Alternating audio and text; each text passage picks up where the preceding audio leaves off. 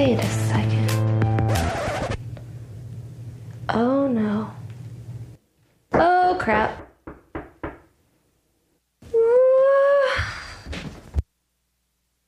Hey! Hope you're excited for tonight, because I sure am. That works too, I guess. I hope you like chicken. I hope you like fettuccine alfredo, because I like to get fancy with some people. And then after that, we can go watch a movie. We got romance, we got suspense, we got thrillers, or we can just watch a TV show. I got Netflix, so I got whatever TV series pretty much that we want to watch. So you ready to go? Yeah! Sweet! Oh, let me check that real quick. Oh, it's from you. How did I miss that one? Yeah. Oh. Okay. Okay. Okay.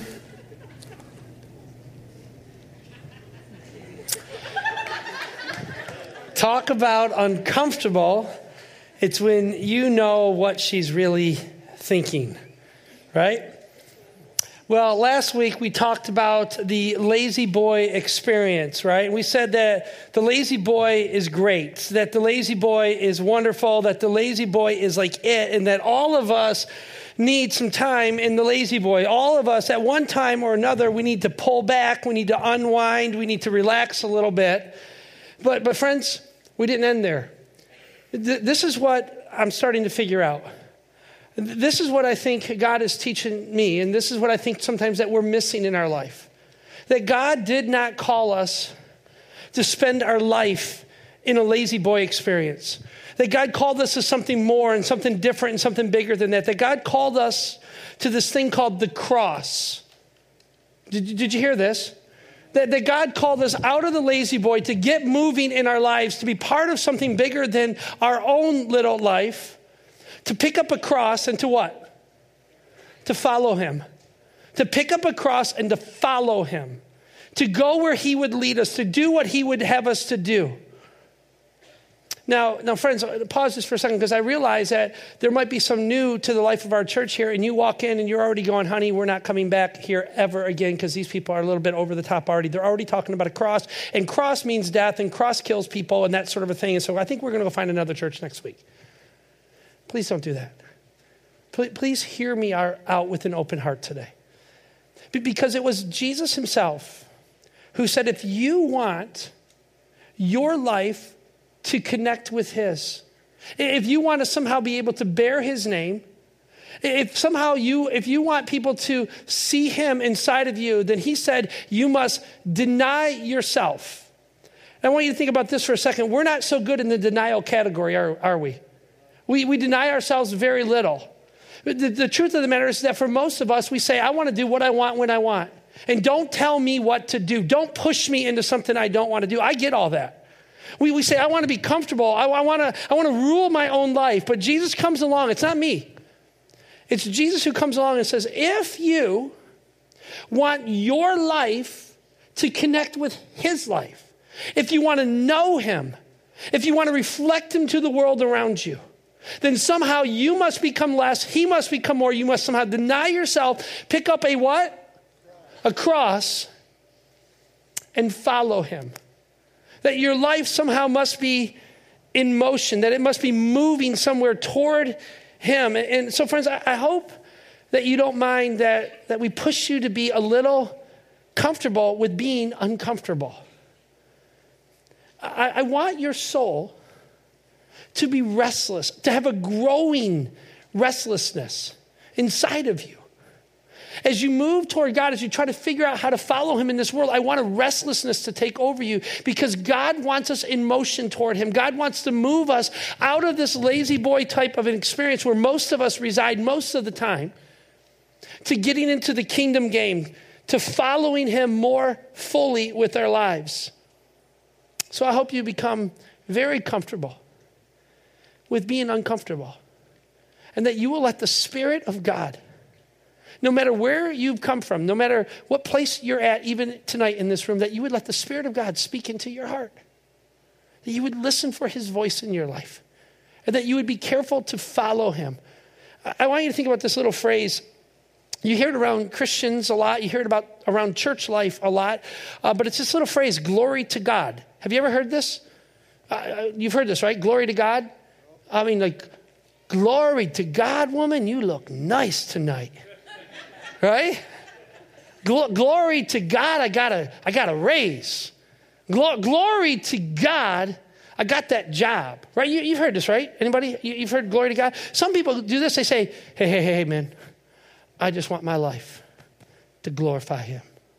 You've heard this, right? I just want my whole life to bring glory to God. And I want you to think about what this really means. What are we really saying? Because church language can be weird. Church language can be strange. You get around some Christians, they start saying these weird things. And the truth is, though, there are probably some of us in this very room who by self-identifying with the cause of Christ, you say, I want my life to glorify God. Anybody in the room would say, I want my life to glorify God. But what does that really mean? Well, the great apostle Paul, who God used to spread his fame throughout the Roman world some 2,000 years ago. He brought us much of the New Testament part of the Bible. God used this man in exceptional ways. Well, he gets around this phrase, glory to God, and he echoes it. He magnifies it. He kind of blows it up, and he says, if you want to know the glory of God, if you somehow want, when people look at you, if people are seeing you and listening to you and watching you, that somehow you are bringing glory to God, bringing them to God's glory, then he says that means something. And here's what he says. I want you to follow me on this. This is 2 Corinthians chapter 4, verse 6. You don't have to turn there. Trust me. This is in the Bible. All right? I'm going to put it up on the screens for you. And I just want you to read it with me. Just think about these words. Here's what Paul says, pointing to the glory of God. He says, you want to know what it's all about? You want to know where it all ends?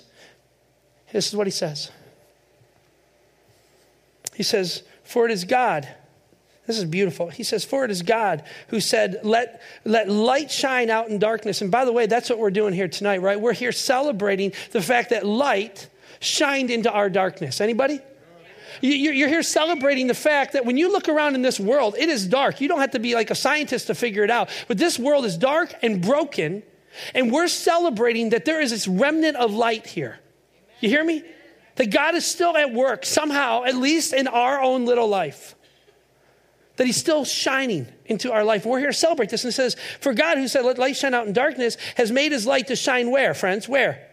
In our hearts. To give light of the knowledge of the what? Of the glory of God. He says, you want to know what the knowledge of the glory of God is? You want God to be glorified in your life? You want to know what it's all about? He says, listen, this is so critical. You do not want to miss this. He says, it is found in the face of who? It is found in the face of Christ. In other words, Paul is saying about God's glory, he's saying, yeah, God's glory is big and it's out there. You look at the universe, it is huge and it is growing and it is invading all time and all space for all generations. It's absolutely out there. And when I look at some of the things in this created world, I go, glory to God. I love a mountain. I love lakes and rivers and oceans and those sorts of magnificent things. When I stand in front of them, I just go, whew, glory to God. But listen, he says when you want to see the fullness of God's glory, you want to see the bigness of God's glory, you want to see the purity and at its best, he says it's not found in a place or a thing. It's not even a phrase that we say. The glory of God is a person, and his person name is Jesus. He is the glory of God made flesh, who made his dwelling among us. He is the fullness of God. You want to know who God is? You want to know who his glory is? If you want your life to reflect his life, then you got to get around Jesus. You got to know him. You see, friends, listen, a whole bunch of us say we want to glorify God in our life. And when I say that, I'm coming to understand that what that means is that when I have people look at me and when they listen to me, when they see me and my little family, I want them to see the face of Christ in my life.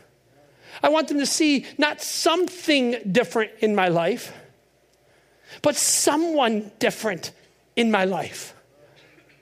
Not a phrase, but I want them to see the person whose name is Jesus, who is the exact image of God's glory and the exact radiance of his being.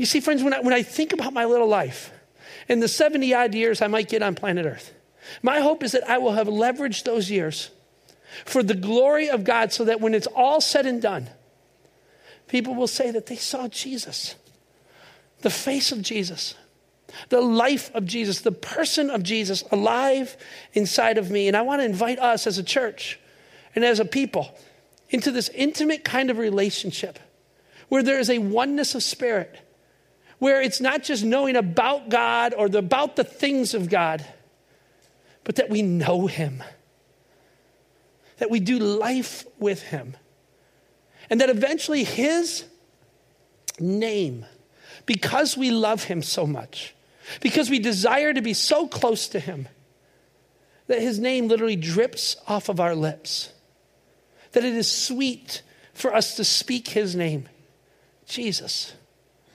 the glory of God made flesh. So I want you to think about this. For a second. Whatever you talk about most in life, listen to me, is what matters most to you. Do you get this? Whatever you go on and on and on and on about is what matters most and most and most to you. It's what you think of when you first get up in the morning. It's what you think of when you go to bed at night. It's what rumbles through your veins. Listen, we say, I want to bring glory to God with my life. But the truth is there's a whole bunch of other stuff rumbling around. And what you talk most about in life is what matters most in your life. What you talk most about is what you bring most glory to in your life. And there's a whole bunch of us who say we want it to be Jesus, that he matters most to us.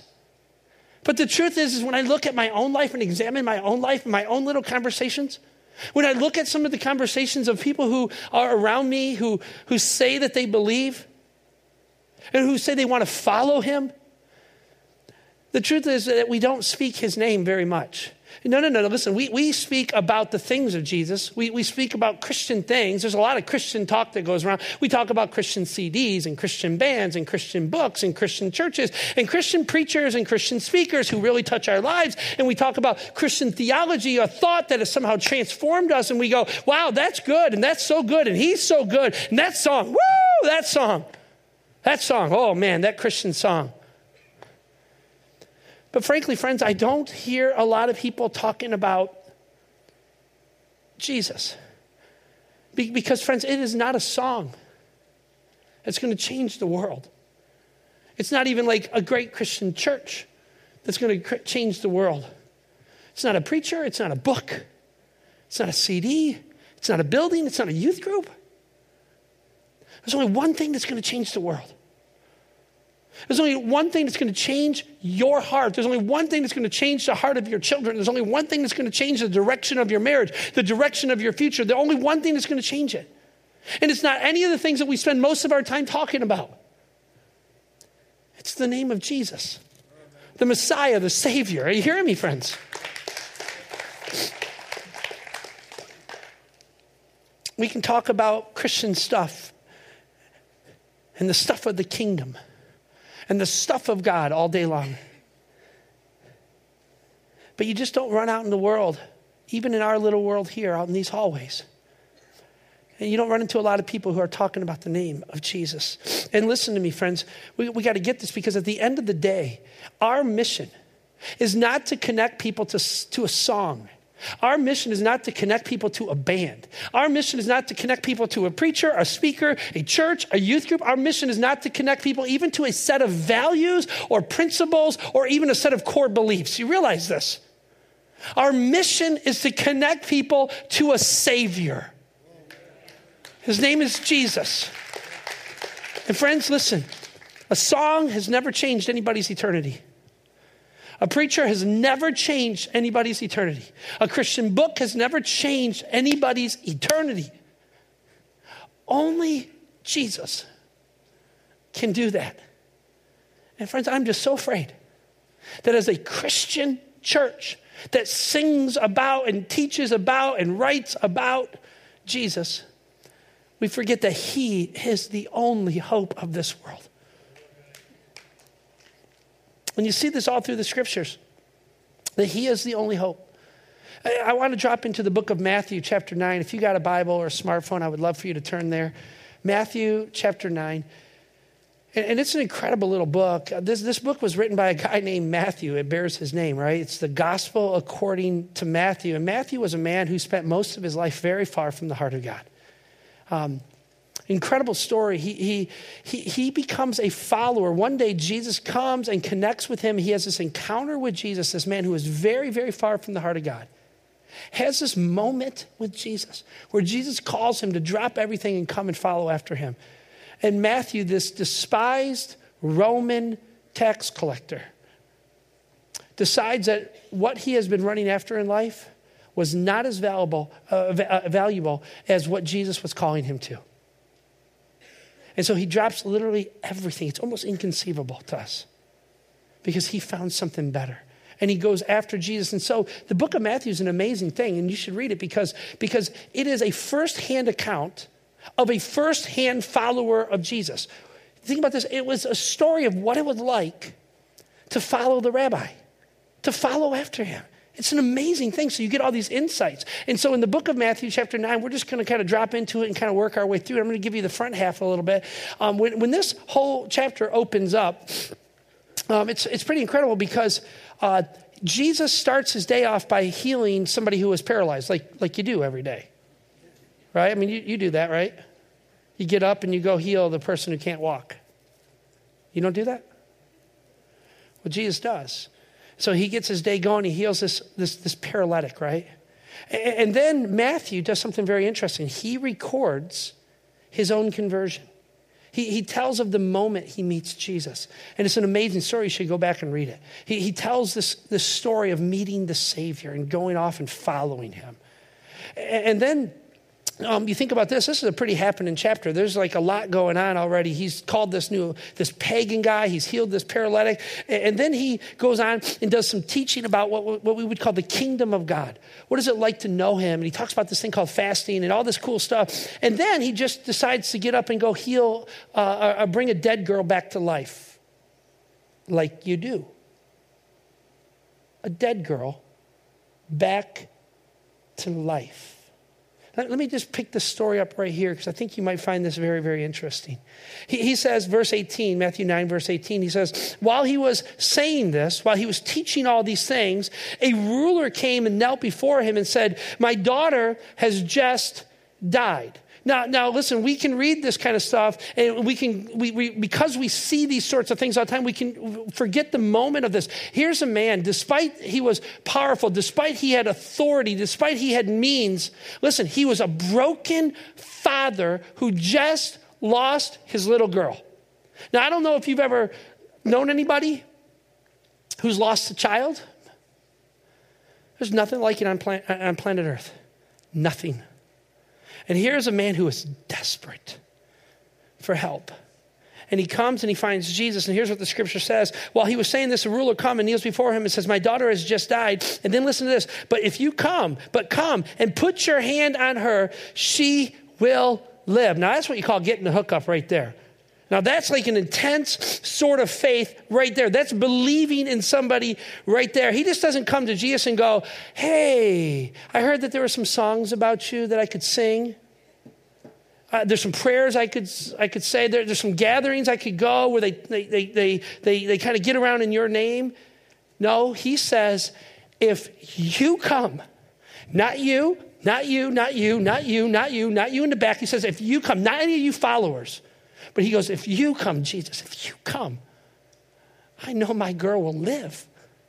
And you got to love Jesus' response. This is what Jesus says. It says this, that Jesus got up and says, okay.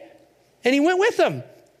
And then it says, and so did his disciples. Which I'm thinking, no, duh. I mean, if you're a disciple and you saw Jesus heal the paralytic in the morning, right? And some guy comes and says, I know that if you come, my daughter will be made whole again, will live again. And Jesus says to that, yeah, pretty much. What are you going to do? Are you going to say, hey, Jay, I got some things going around. Hey, Jesus, I got some things going on this afternoon. I got to go. No, you're calling if that's me, I am calling Angie on the phone saying, cancel everything. I got something big to do. There's something I got to see. Because I ain't missing this. Jesus is going to go heal, bring back to life a dead girl. So it says in verse 20, just then they're moving toward this dead girl's house, right? It says, while they're on their way, a woman who had been subject to bleeding for 12 years came up behind him and touched the edge of his cloak. She said to herself, if only I touch his cloak, I will be healed. She's thinking to herself, if I just get close to him, I will be healed. This man has something going on. There's something that she's heard. There's something that she's seen. She doesn't know about the dead girl. She's just going, this is the man. This is the rabbi. This is the name of Jesus that if I get around, I'm hearing things, I'm seeing things. If I get up close to him, something miraculous is going to happen to me. So she gets up close, and it says that she reaches out and she touches the edge of his cloak. And when she does this, listen to this. Verse 22, it says that Jesus feels this, senses this, and we're not even sure how he senses this, but he turns and he sees her. And I'm not quite sure how he even sees her because I go out here in this little lobby thing we got going on, especially on the weekend deals, and it's packed with people. And I'm not going to heal a dead girl. I'm just going to go get a pop. And I'm cutting across, and my own little children can come and go, Dad, Dad, Dad, Dad. And I don't even hear them. I don't even sense that they're in the room. I don't even sense that they're alive in that moment. I'm getting bumped around and knocked around. It's crowded out there. But Jesus in this moment senses that something miraculous is about to happen. And friends, I just want to humbly submit to you that this is just the way he is. That he cares for the broken. That he cares for the hurting, no matter what. And no matter where you're at in life. No matter what you're struggling through or going through or about ready to enter into or what you've been through. That he has time for you. That he will stop and turn toward you. And then he says this, take heart, my daughter. Wouldn't that be the coolest thing you ever heard from Jesus? Man, not the daughter part for me, the son, that'd be cool. And he said, your faith has healed you. And the woman was healed from that very moment. And this isn't even the big event. They're on their way to the big event. This is just a little sideshow to show that Jesus cares. That Jesus doesn't overlook us. And then it says this in verse 23, they finally get to the house. And it says, when Jesus entered the ruler's house, and pause for a second. We got to break away from this vacation Bible school sort of mentality, this Sunday school flannel graph mentality where we go, because listen, I grew up in the Sunday school and I saw the whole deal and we had the flannel graph and it's Jesus is walking down the road and he comes through the house and they have a dead girl, but you can't see her inside the house. So they take her and they plaster her on the side of the house and she's laying there sort of like this. And and she's still moving around because she's falling down the flannel graph. And listen, we can kind of sanitize this moment. But this guy, think about how human the scriptures are for a moment. Think about how human Jesus is for a moment. Think about how human the story is for a moment. This guy just lost his daughter. And he's desperate. He's a broken father. And my guess is the family that had gathered around, they were broken people. And the friends that had gathered around to bring consolation, they were broken for this man. And then it says that Jesus comes in and into this ruler's house. And I want you to think about this. He calls for Jesus. See, here's a ruler of the people. He's a man of influence. He's an official of Rome in some sort of way. And all of a sudden, he has the ability to call whoever he wants. But he's at this point where he's like, who am I going to call? Nobody raises the dead. I'm out of favors to call. There's nobody I can assign to this task. There's no doctor or amount of money that I can spend. My daughter is dead and nobody raises the dead. And all of a sudden, we don't know how it happened. Maybe he thought of it. Maybe somebody else told him about it. But he goes, I've heard of a man, a rabbi, a teacher from God, who's going around doing some pretty crazy stuff in Galilee. And he goes on a search. And this father goes and finds this man because he's desperate.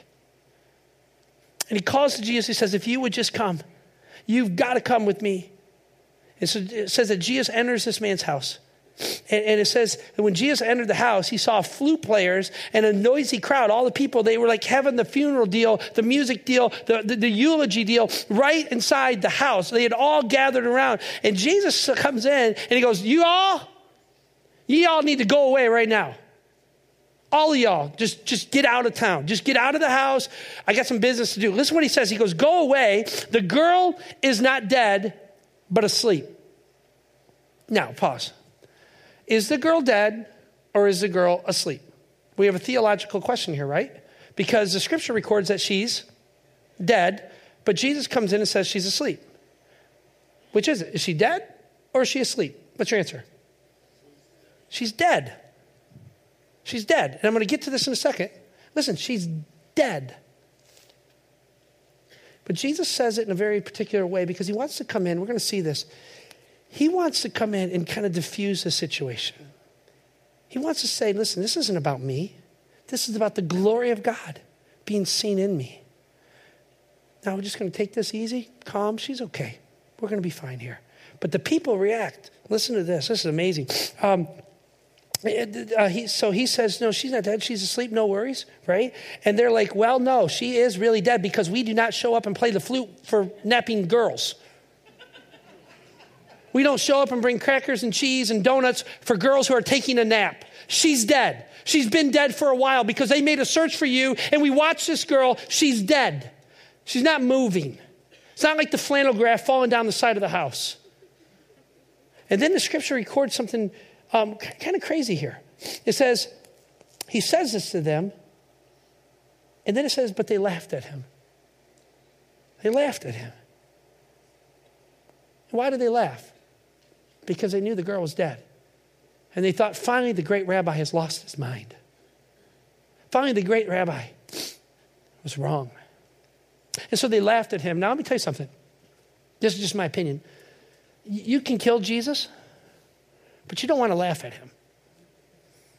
Because you're going to be holding the bag every time.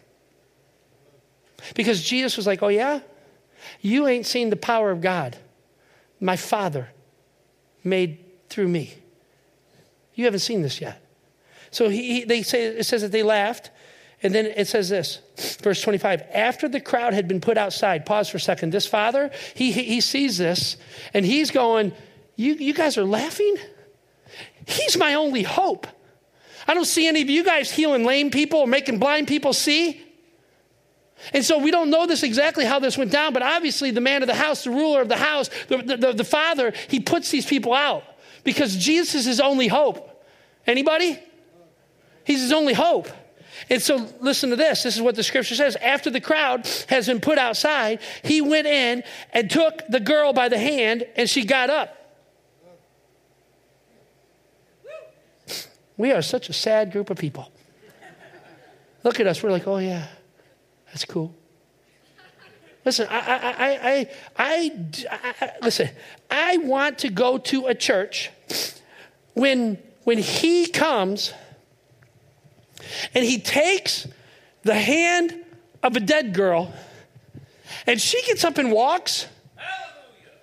Listen, I want to be part of a church that no matter how many times you've seen this, heard this story, I don't care how many times you went to Easter and you heard about a dead man walking, I don't care how many times you saw the flannel graph story in Sunday school growing up, I do not want to be part of a church that goes, oh, that's really, really kind of cool. I want a church that when a dead girl is taken by the hand of Jesus and she gets up and walks, that we go, rock on. Amen to that. That we go, that's what I'm about. Listen, I was in fourth grade Sunday school. Mrs. Newsom, she was like a rock star to me. I mean, she taught me about Jesus, and she was good on the flannel graph thing. She really was. I mean, she had the whole deal. And I remember this story because she had the house and the little girl plastered on the side. But the funny thing is, like the Jesus character who came walking into the house, it was a boy. It was not Jesus, but we could tell that it was Jesus because she must have lost the real Jesus character because she took a felt marker and drew in a big beard. True story. It's crazy. And you know what we used to do? When they would tell these stories, we'd go, oh, I do not want awe. When the power of God is seen in our life, there ought to be something inside of us that just goes, wah. Amen. There ought to be something that moves inside of us and cheers inside of us. Amen? You hear me, friends? And so here's the kicker, and this is huge. It says, verse 26, that after she gets up and walks, it says, news of this spread throughout the entire region. No kidding. Could you imagine if they had Facebook back then? I mean, this would be crazy, right?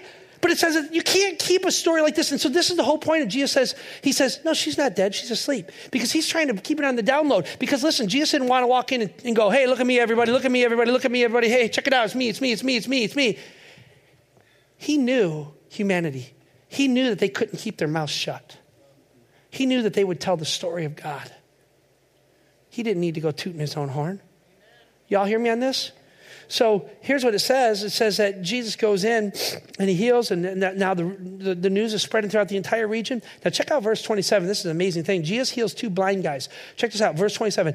As he went out from there, so he leaves his house, 2 blind men followed him. No kidding. I mean, can you imagine if you're a blind guy and you hear about the paralytic story, you hear about a dead girl coming back to life? I'm thinking, I'm getting on my horse and I'm following this guy no matter where he goes.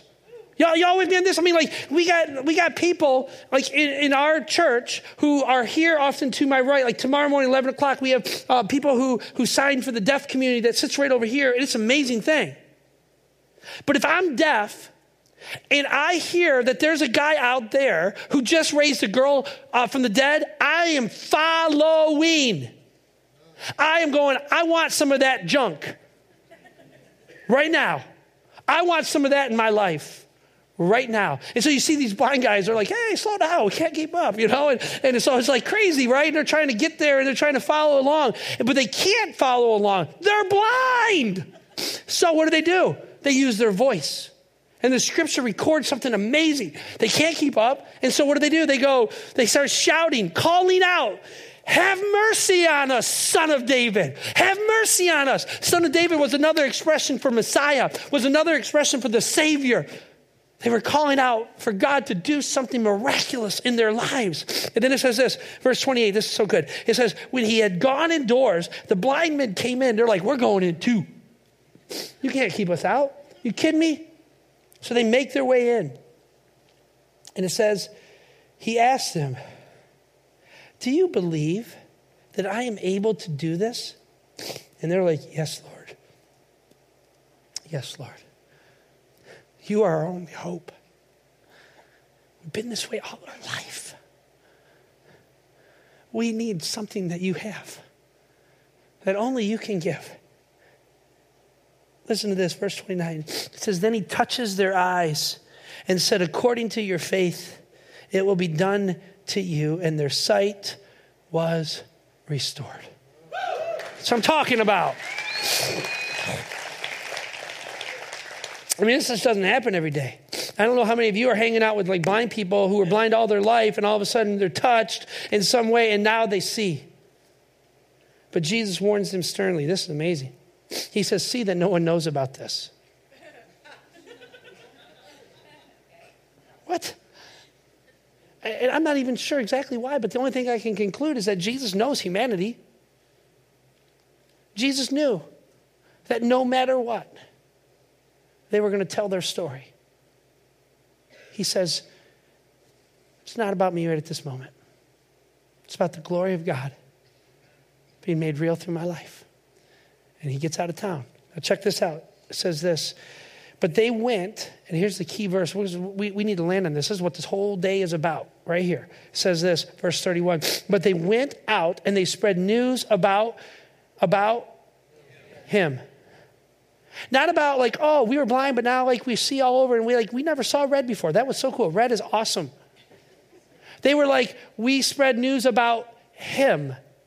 Not about like, hey, this is like our chance. This is like our chance in life. We're going to write a book about this because we can capitalize on this. This was not the deal. It says they spread news about him all over the region. It wasn't like, oh man, we were blind for all this time, but now like we went bowling last Friday night. This is amazing. Like we bowled before, but we never realized how far off we were. We didn't realize those pens were so far down. We've been throwing the ball short all this time.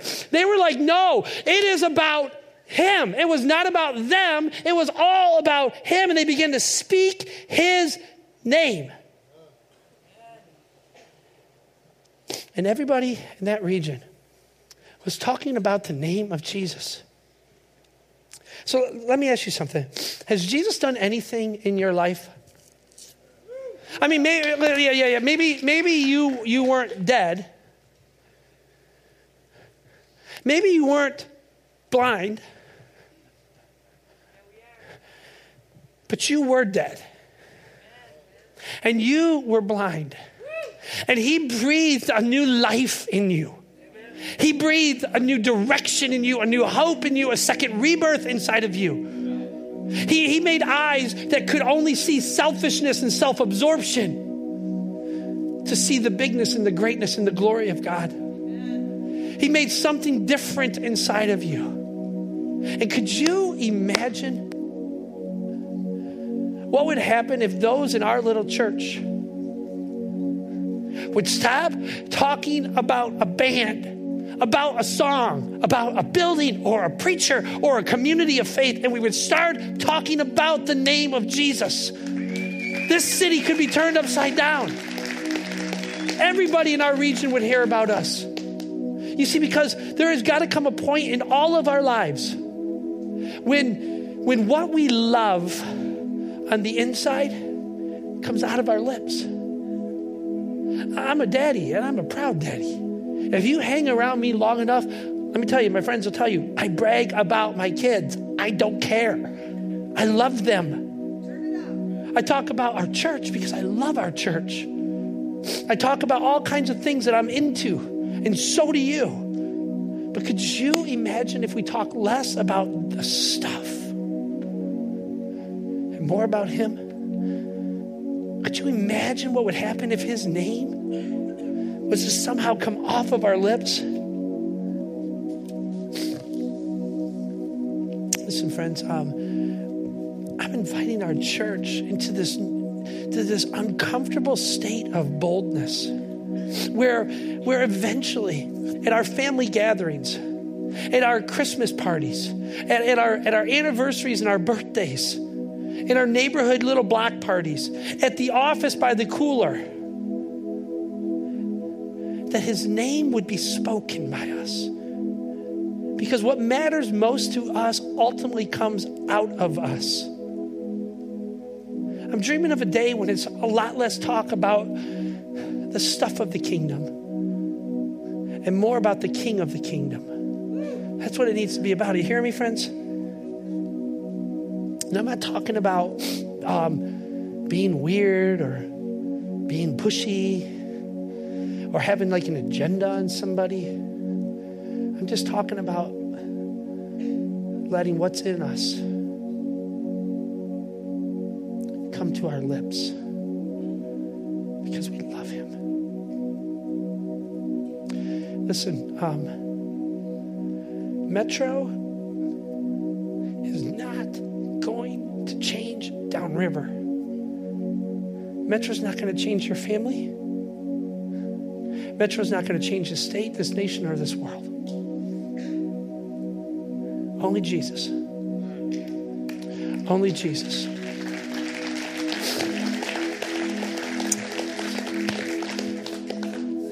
So, Son of God, we come before you.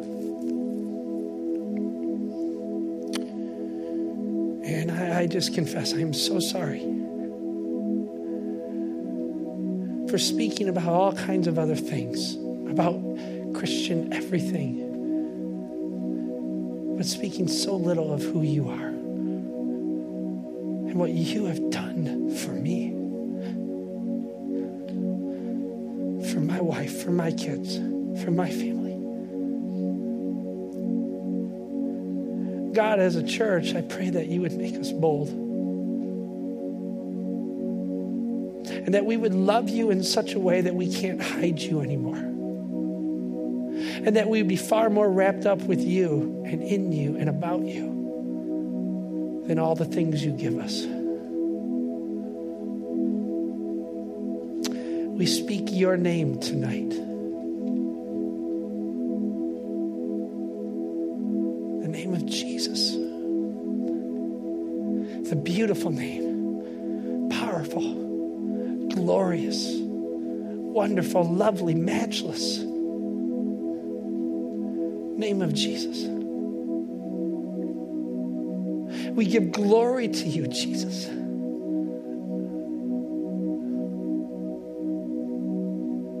We want our breath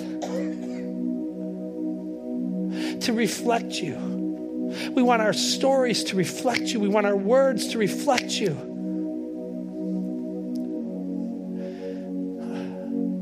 Jesus.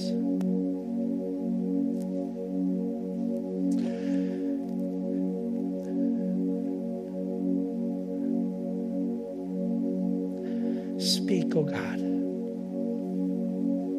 Speak into our lives. We want to hear from you. Your child is listening. Amen. Amen. Let's be a church that gets it right. Let's not get wrapped up in youth ministries, in songs, bands, preachers, chairs, building, lights. Let's become consumed with Jesus. Amen.